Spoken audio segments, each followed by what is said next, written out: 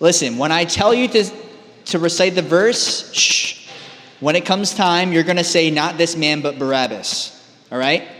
So I'm going to read, and then when it comes to that verse, or that section in verse 40, not this man, but Barabbas, you all will say that together. Here we go. Verse 39. But you have a custom that I should release someone to you at the Passover. Do you therefore want me to release to you the king of the Jews? Then they all cried again, saying, not this man, but Barabbas. Now Barabbas was a robber. You may be seated. As we learned last week, Pontius Pilate put Jesus Christ on trial because the Jewish people, the religious leaders, brought Jesus to him. And then Pilate, feeling a little guilty, feeling like this man, Jesus Christ, this God-man, was unjustly treated, he figured he would do them a favor. And so he brought him before the people and said, I'm going to give you a choice. You guys have a custom that one person can go free. So I'm going to give you this murderer, Barabbas, whose name actually church tradition tells us is Jesus Barabbas. You want Jesus Barabbas, the murderer, or you want Jesus Christ, the King of the Jews? And all the people said, they all cried again, not this man, but Barabbas. Every person must make a choice when it comes to Jesus Christ. Each and every one of you here must come to your own decision about Jesus Christ. I can't make that decision for you. You can't make that decision for your friends.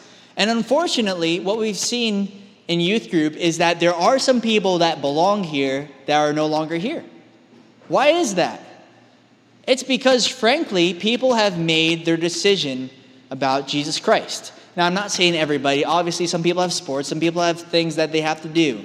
But there are some that no longer are walking with the Lord.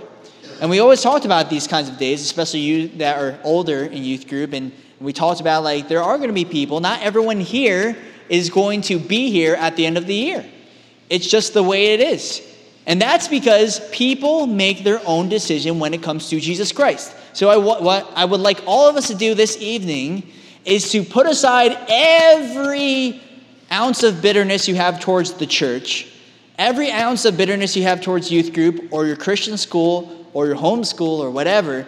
And for a second, let's evaluate who is Jesus Christ to you.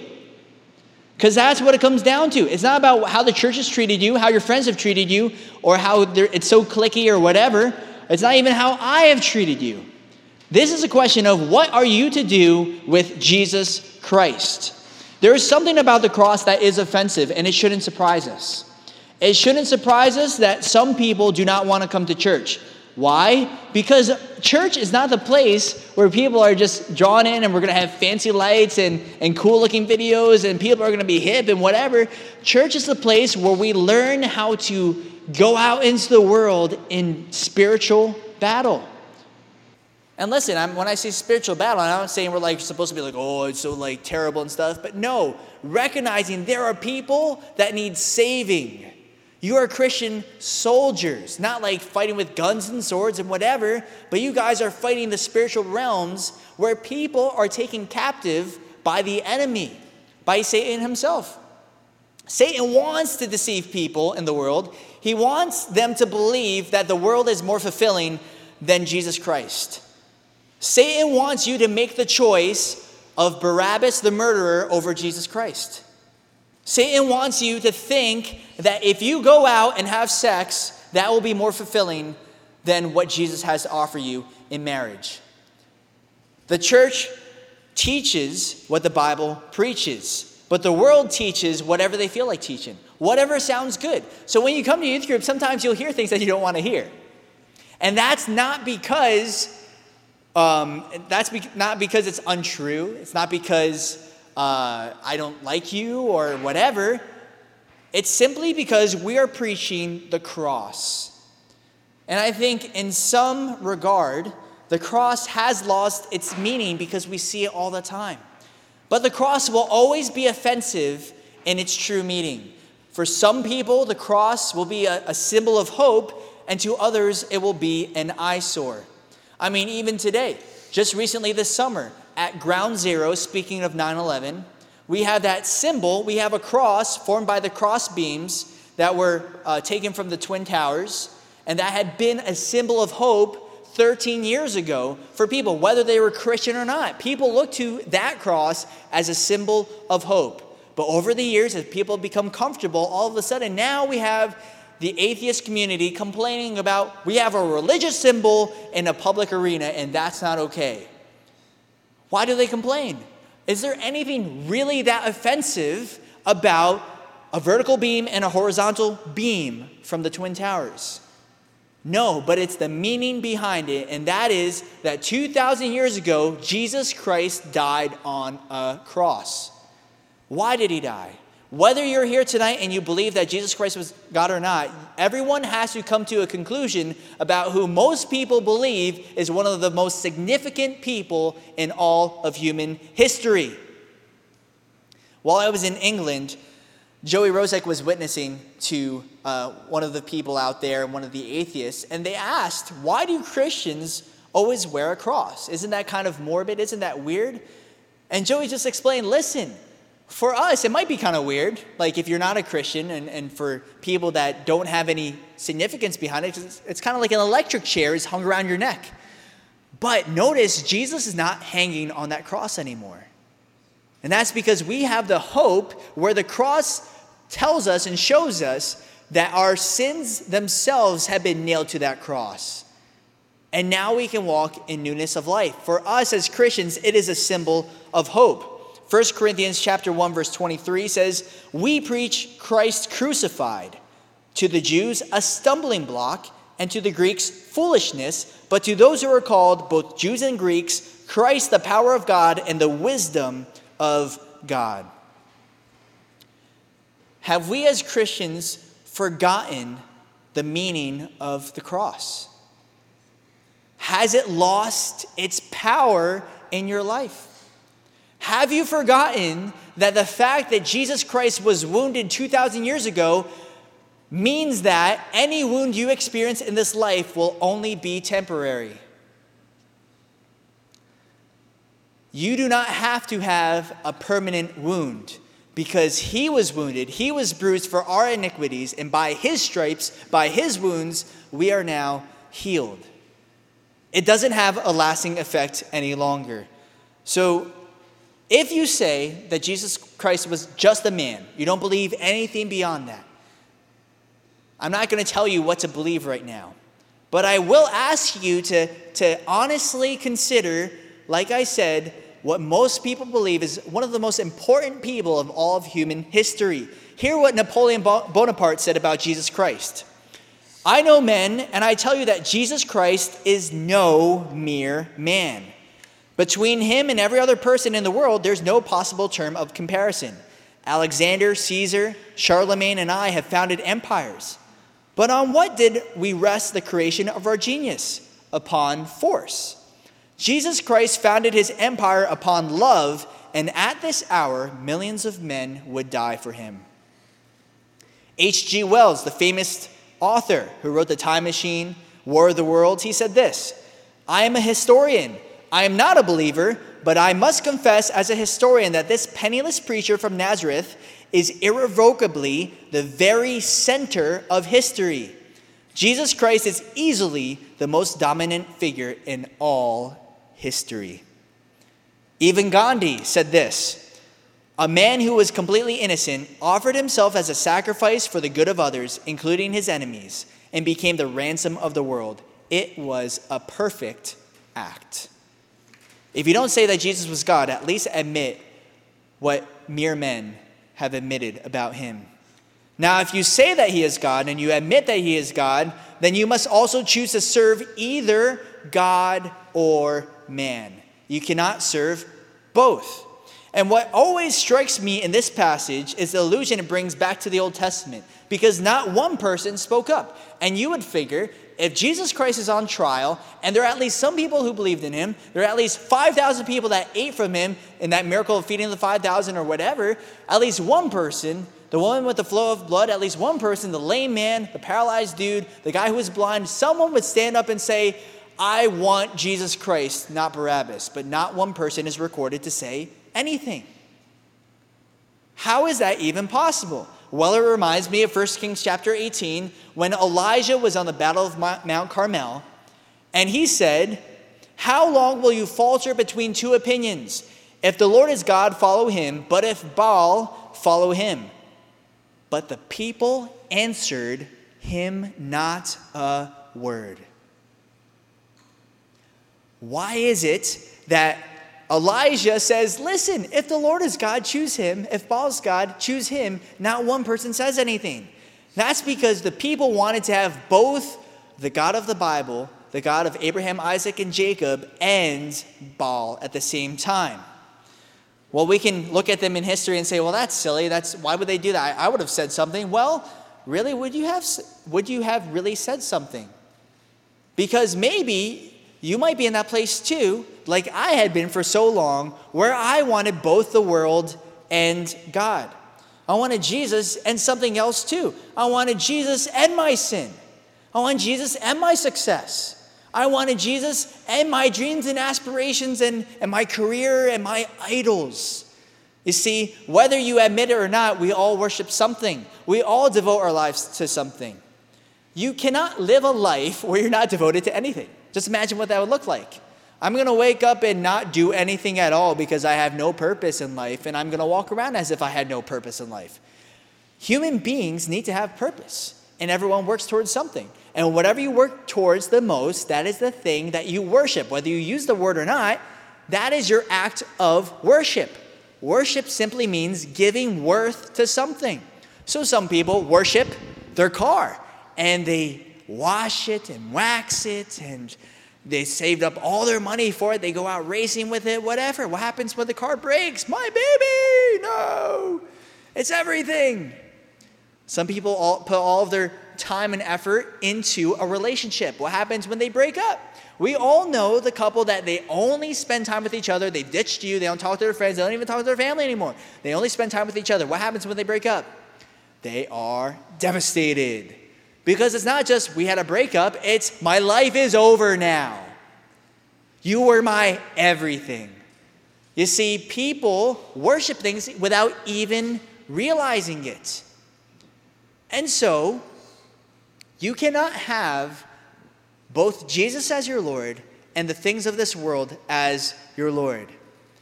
In America, I think we're spoiled with choices. You go to the supermarket, and it's not, I want peanut butter. It's which brand of peanut butter? Do you want chocolate peanut butter? You want almond butter? You want coconut butter? All these different butters. And we're spoiled with so many different choices. And because of that, we're kind of like, well, I'm not going to make a choice. Or even if you decide not to make a choice, you are making a choice. And that's what these people fail to realize, is that when they were talking, or when Elijah was talking on the battle of Mount Carmel, and he said, choose this day whom you will serve, the people answered not a word. But that itself was a choice. They chose to remain silent. Listen very carefully. There will be times in your life where people will ask you what you believe about Jesus Christ. And it is not enough to remain silent. You will have to say what you believe about Jesus.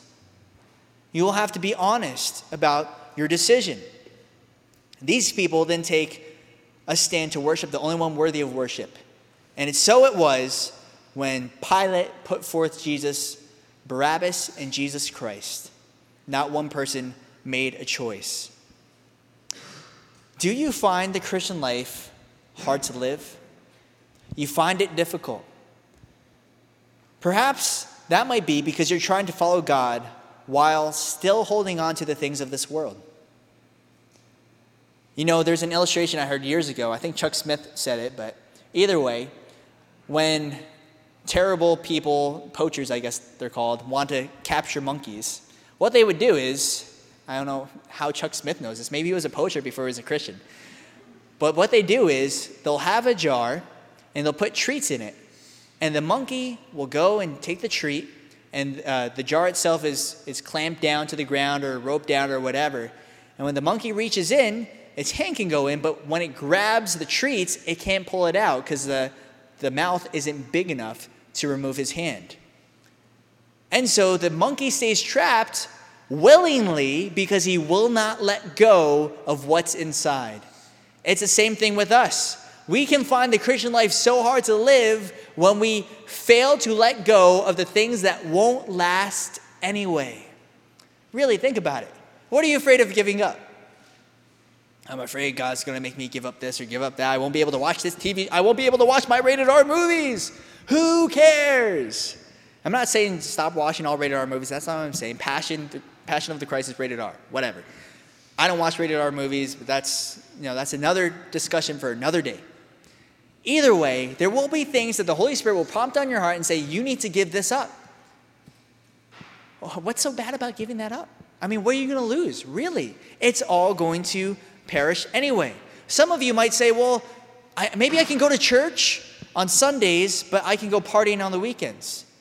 Well, maybe, I can, even though I didn't go to Impact on Friday, I'll go to this party, and then on Sunday I'll be at church, so that's okay. Even if you're not saying that, your friends are saying that. You cannot both serve God and serve the world. It is impossible. You're on one side or the other. If you're in both, you are not with Jesus, because he says you're either for me or against me. If you find yourself lost, that might be because you are trying too hard to stay in the world. You're trying too hard to stay with all of your friends that you don't click with anymore because they speak about dumb things, dirty things, whatever. And you don't know what to do. It's like, Lord, I want to follow you, but I can't give this up right now. Well, you know what? We would all be a little less lost if we had both eyes on the cross rather than cross-eyed on the world and Christ. I'll say it again.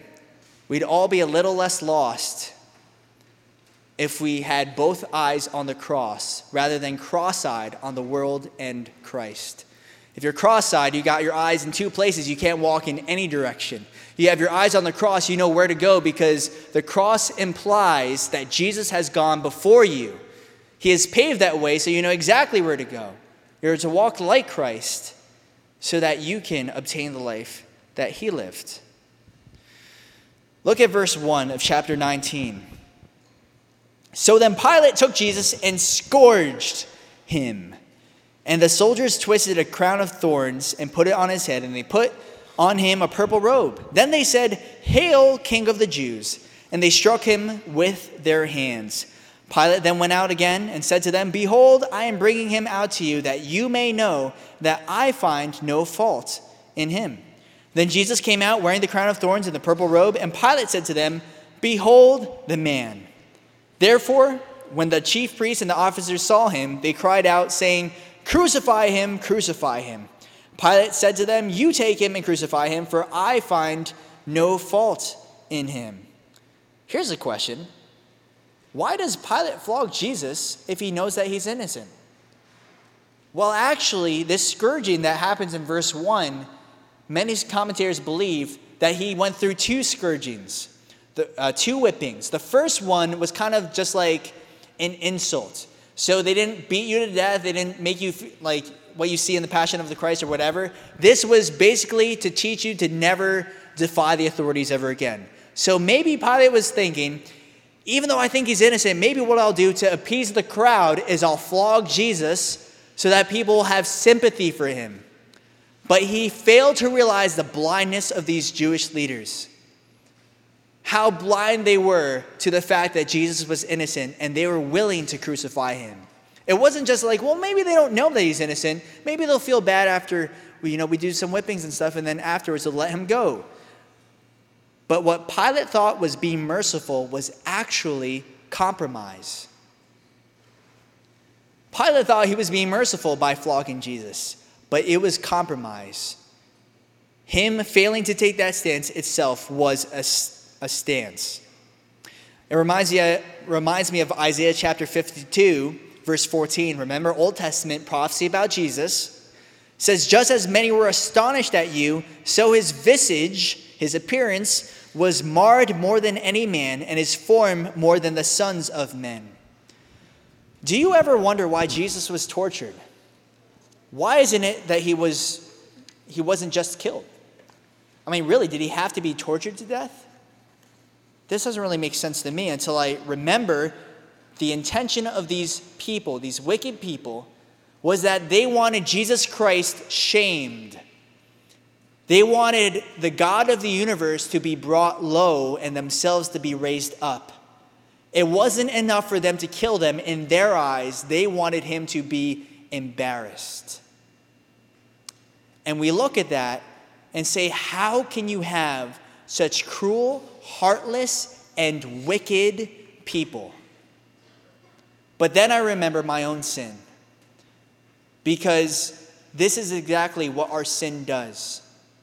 Our sin is basically a statement to God saying, you know what, God, I'm glad you've done all your rules and I'm glad you have all the things and your plans and whatever, but I think I can do it better. Sin is seeking your own way rather than seeking the Lord's way. The wages of sin is death. Now listen, I'm not saying you guys are as wicked as those leaders. I'm not saying that, but I am saying that the fact that you are not like those religious leaders is the grace of God and nothing more. The fact that I'm not a murderer, the fact that I'm not out, I mean, we'll watch the news sometimes and we'll look at them like, how can you be so wicked? How can you be so cruel? You watch on TV and you hear about these abortions and you watch these things going on in the world and say, how can you be so depraved? But then I remember, if it was not for the grace of God, there I go too. You see, we have to have the heart that Jesus has for his people, who said, Father, forgive them, for they know not what they do. I'm not saying your sin is as wicked, but I'm saying the fact that your sin isn't as wicked is the grace of God and nothing more. Look at verse 7. The Jews answered him, we have a law, and according to our law, he ought to die because he made himself the Son of God. Therefore, when Pilate heard that saying, he was the more afraid and went again into the praetorium and said to Jesus, where are you from? But Jesus gave him no answer. See, Pilate was afraid. He was superstitious. But then we look at this like, why did Pilate even listen to the whims of the people? Why was he so concerned? Well, that's because he had a bad reputation with the people. I mean, there's a time where he was like, I'm going to bring in an image of the emperor into the holy city. And the Jewish people went crazy. Like, you can't do that. This is our holy city. So they protested. They laid in front of the temple, in front of the image, and they had their necks out, stretched out, saying basically, you can kill us if you want to. Hundreds of these people came out saying, you can kill us if you want to, but we're not going to have this image in our holy city. So Pilate was already unpopular from that. He was unpopular because he put pagan gods on coins. So he had a bad reputation, and he feared man, and so he feared that his position would be taken away if this was another thing that could be held against him. Verse 10, then Pilate said to him, are you not speaking to me? Do you not know that I have the power to crucify you and the power to release you? Jesus answered, you could have no power at all against me unless it had been given you from above. Therefore, the one who delivered me to you has the greater sin. Here's the thing where we need to take confidence, that God is in control even behind the scenes, especially behind the scenes. Ultimately, even though as terrible as this is, as horrifying as this story is, this was Jesus' plan, God the Father's plan, so that we, the world, could be redeemed from our sins. Jesus understood, as wicked as these people were and as terrible as it was how this plan was carried out, God was sovereign so that he turned the worst act of human history, the death of God, into the redemption of the world. Do you realize that you deserve to die for your sins? The Bible says the wages of sin is death. You ever think about that? Like, why do people have to die for their sins? Because if we don't recognize how bad our sin is, we're not going to feel bad when we sin. Well, I guess it's, everyone sins. And so what if I lied? So what if I looked at some junk on the internet? I mean, all my friends do it anyway. So what's really the big deal if I curse now and then? And like, if I go on Twitter later on tonight and I post something I probably shouldn't. Everyone sins. It's not a big deal. But you realize our sin is what put Jesus Christ on the cross. But why? Why is the wages of sin death. I've heard it said this way. Imagine I gave you a watch. And let's say this watch was a priceless heirloom of mine. It was given by my great-grandmother, Yoko Ono. And that's not my great-grandmother. They don't even get the joke because they're not from that era. Anyway, look up the Beatles later on, hashtag. Let's say I gave you this priceless heirloom. It was a watch. And you got it. You don't have any money. You're like, oh, this is awesome. I'm just going to borrow it for a little bit. And you broke it. Like, oh, well, that's bad. So now you owe me a watch, number one, but you don't even have money to fix it. So even if you fix that watch, let's say you borrowed money from someone else, you got the watch fixed, and you gave it to me, not only do you owe me that watch, but you, in a sense, owe me a new watch because you broke the one I gave it to you. It was priceless. It was an heirloom. It was handed down from my family. So even if you give me a new watch, it's not really the same. So you owe me the old watch and a new watch on top of that. Now bring it full circle. God has given you your life. It is not your own. You didn't pop yourself into existence.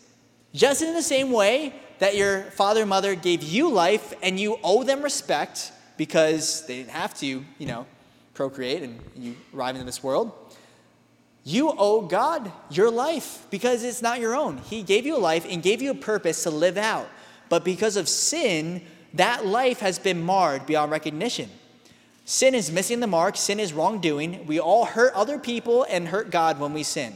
Because God intended you to carry out good purposes with your life, and you ruined it with your sin. So now, since you've ruined that life, not only do you owe God that life, but in a sense you owe him a new life. And that's why Jesus Christ came into this world, not only just to come into the world and die for our sins, but he had to live a perfect life in place of the life that we should have lived. So that when we accept Jesus' sacrifice, now it's not just a life for a life, but it's a life lived that takes the place of the life that we could not live in our place. Thus, why it is death. At least that's one theory. There's other theories. We're not going to talk about them today. So verse 12. From then on, Pilate sought to release him, but the Jews cried out, saying, if you let this man go, you are not Caesar's friend. Whoever makes himself a king speaks against Caesar. How sad is this? How sad is this that the Jews are crying out, saying that you're not Caesar's friend? The Jewish people are more the friend of Caesar than Pilate, than a Roman citizen, than a Roman leader. Does this describe you? You're looking to let Jesus reign in your life, but you're never taking action. Pilate sought to release Jesus, looking for opportunities. Maybe I can get him out. Maybe I can free him, but never actually actualizing those opportunities. Yeah, I'm going to let Jesus reign in my life. I'm going to, today I'm going to stop sinning. I'm just going to stop doing it, and then I'll let God reign. I'm going to do it. It's not a matter of you stopping sin. It's a matter of you trusting in Jesus. Allowing Jesus, making the decision. It's not like Pilate really, what he should have done is said, I'm going to let Jesus go. Not look for the perfect opportunity at the right time when everything's in order, then I'm going to let Jesus go. In the same way, it's not about you cleaning up your life, stopping sin, and then when you're ready, you're going to come to church and you're going to be able to mix in with all the other Christians. Instead, you need to admit that Jesus is the Lord of your life and allow him to change you from the inside out. Verse 13, when Pilate therefore heard that saying, he brought Jesus out and sat down in the judgment seat in a place that is called the Pavement, but in Hebrew, Gabbatha. Now it was the preparation day of the Passover and about the 6th hour. And he said to the Jews, behold your king. But they cried out, away with him, crucify him. Pilate said to them, shall I crucify your king? The chief priests answered, we have no king but Caesar. Then he delivered him to be crucified. Then they took Jesus and led him away. And he, bearing his cross, went out to a place called the place of the skull, which is called in Hebrew Golgotha, where they crucified him and 2 others with him, one on either side and Jesus in the center. Now Pilate wrote a title and put it on the cross, and the writing was, Jesus of Nazareth, the King of the Jews. Then many of the Jews read this title, for the place where Jesus was crucified was near the city, and it was written in Hebrew, Greek, and Latin. Therefore the chief priests of the Jews said to Pilate, "Do not write the King of the Jews." But he said, "I am the King of the Jews." You see, the Jewish people didn't want Pilate to say, "Here's the King of the Jews." They're like, no. He claimed to be the King of the Jews. We don't want him to actually put up a sign that says he is the King of the Jews. Pilate answered, "What I have written, I have written." Maybe as a way to just kind of get back at the Jewish leaders, because he was bitter. He's like, you know what? I don't even care, because I'm bitter because you guys are crucifying this innocent man, so I'm going to put there what I think should be there. The deep irony in this is that the instrument of Jesus' humiliation was the very thing that proclaimed his kingship, it says in verse 20, in Hebrew, Greek, and Latin. Isn't that interesting? Jesus was in a prominent place where the sign was held up, the King of the Jews. And it was written in all these different languages, proclaiming to the world that the King has come. The world could see that following Jesus means leaving your sin at the cross. That's what it means to trust in the Lord. That's what it means to follow God. And you see, in our day, we have an old cross and a new cross. Heard A.W. Tozer describe it this way. In coming to Christ, we do not bring our old life up onto a higher plane. We leave it at the cross. We who preach the gospel must not think of ourselves as public relations agents sent to establish goodwill between Christ and the world. We are not diplomats, but prophets. And our message is not a compromise, but an ultimatum. God offers life, but not an improved old life. The life he offers is life out of death. You see, if you were planning, let's just say that you're with God before the foundations of the world. It's like, hey, let's make a plan for you to come down into the earth. Make a visit, just check things out. Okay. We're going to have, streets of gold come down, maybe some, futuristic helicopters circling the skies, and maybe a rainbow just for special effects. And, we're going to make sure that everyone knows that God has come onto the scene. But the cross shows that the way to God is to sacrifice your sin. It's to see a holy God, an innocent God, up on that tree, sacrificed for you and me. But what's interesting is people assume today that what we have to do is we really got to go out there and present the gospel in a way that's going to really reach people, and people are going to get excited. And yes, we want to make the gospel relevant and speak their language, but never dulling down what happened 2,000 years ago. It all goes back to the fact that an innocent man who himself was God was crucified on that cross.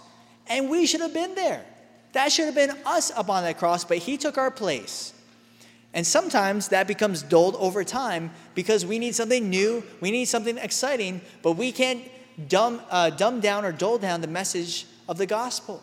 The message of the gospel is to leave your sin at that tree.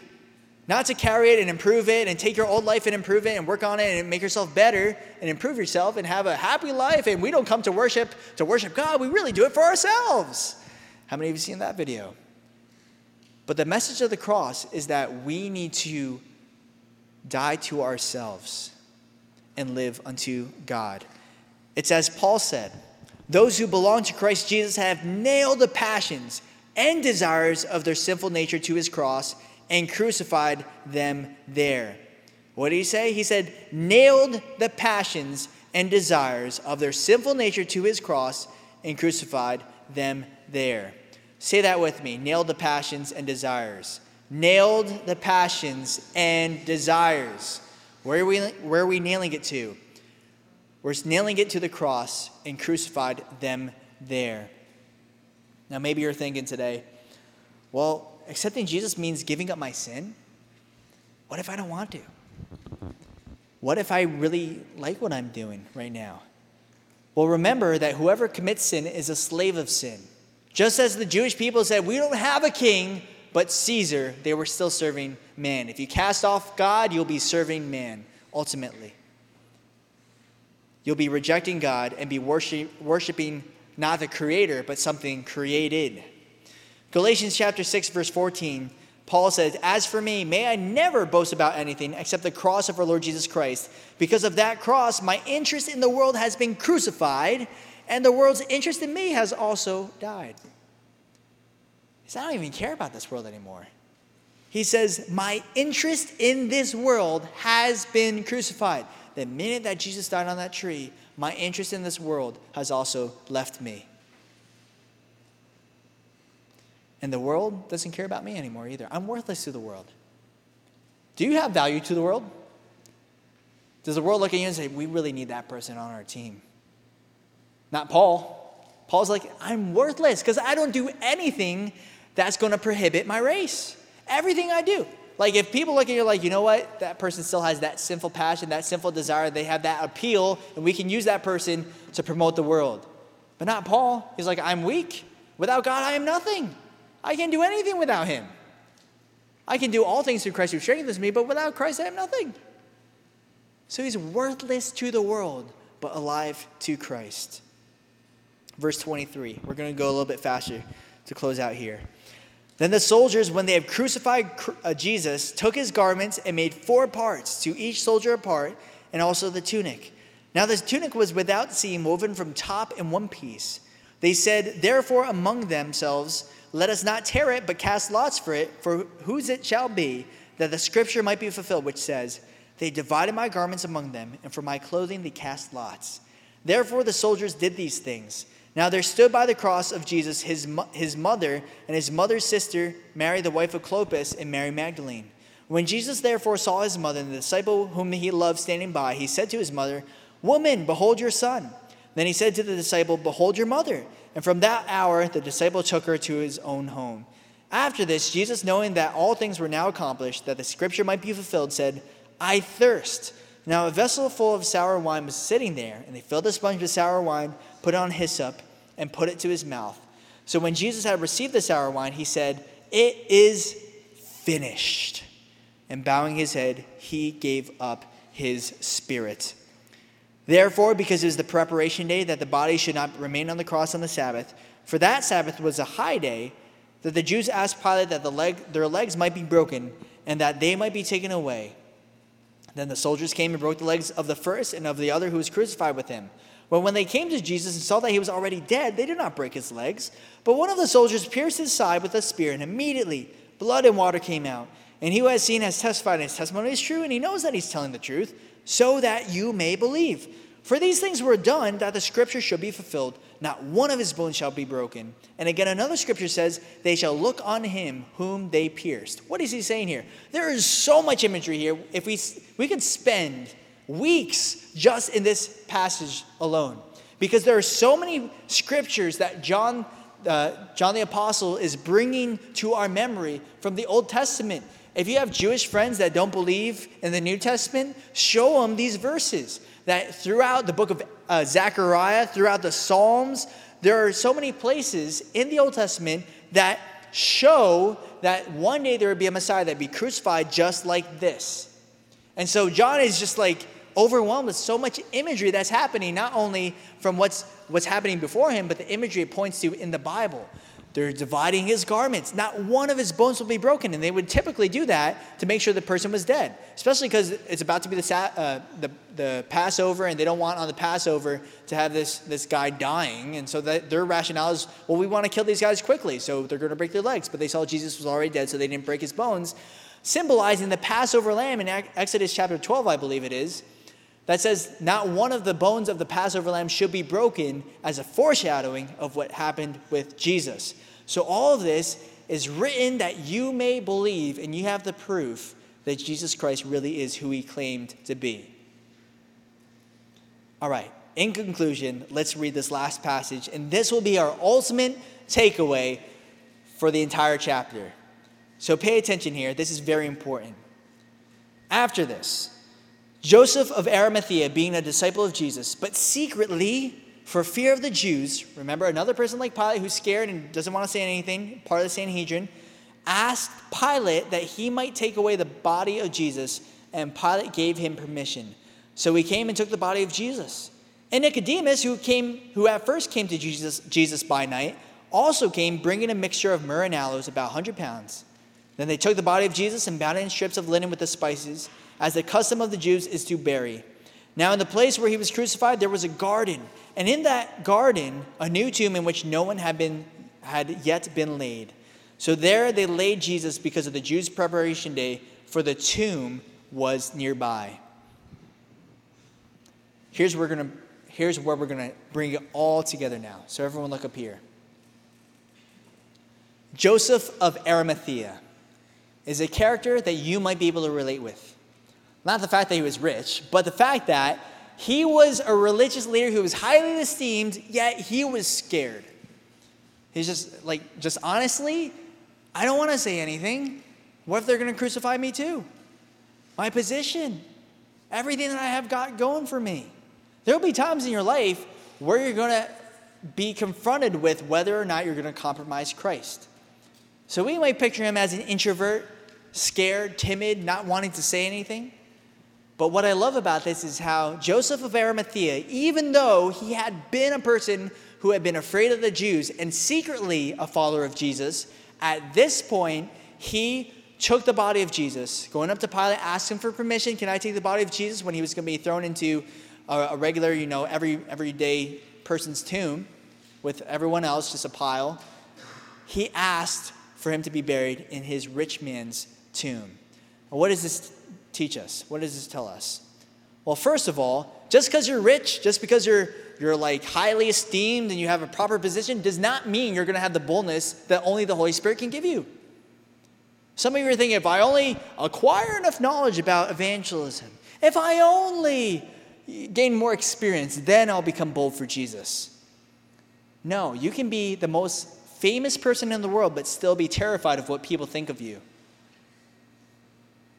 So that only comes by the Holy Spirit. Boldness only comes by the Holy Spirit. Secondly, even if you're introverted, even if you're timid, you still need to give Jesus his proper place. And that's exactly what Joseph of Arimathea did. Even though he was introverted, timid, scared, he still gave Jesus his proper place, his place in the tomb that was unused, that was prophesied about, that he would be buried with the rich. Though he lived with the poor, he was buried with the rich. Fulfilling Scripture, he still did the right thing. Along with Nicodemus, who came at first to Jesus by night, scared about what people are going to think. At the end of the day, he gained the boldness through the power of the Holy Spirit to go up to Pilate. Maybe he would have been terrified then, but he said, you know what? Even though I'm scared, the Holy Spirit's speaking to me, and I know I have to do this. So ultimately, whether it's a blessing blitz, whether it's a challenge by your friends, whether people are saying, hey, why don't you go up to that person and share Jesus with that person? Ultimately, it just comes down to you obeying the voice of the Holy Spirit. Nothing else. I could tell you, hey, why don't you memorize a chapter of the Bible? Why don't you memorize a verse or whatever? But this has to come from the desire to please Jesus and nothing else. Otherwise, it's just legalism. It's just doing things to look righteous before men. But you're still caring about what people think about you. In order to really see change in our world, I mean, think about it. There are so many people here. There are so many people that are not here anymore, that are in the world. What's going to bring them back? It's not by being legalistic and saying, well, we're going to make sure we're talking to one person who hasn't been around for a long time.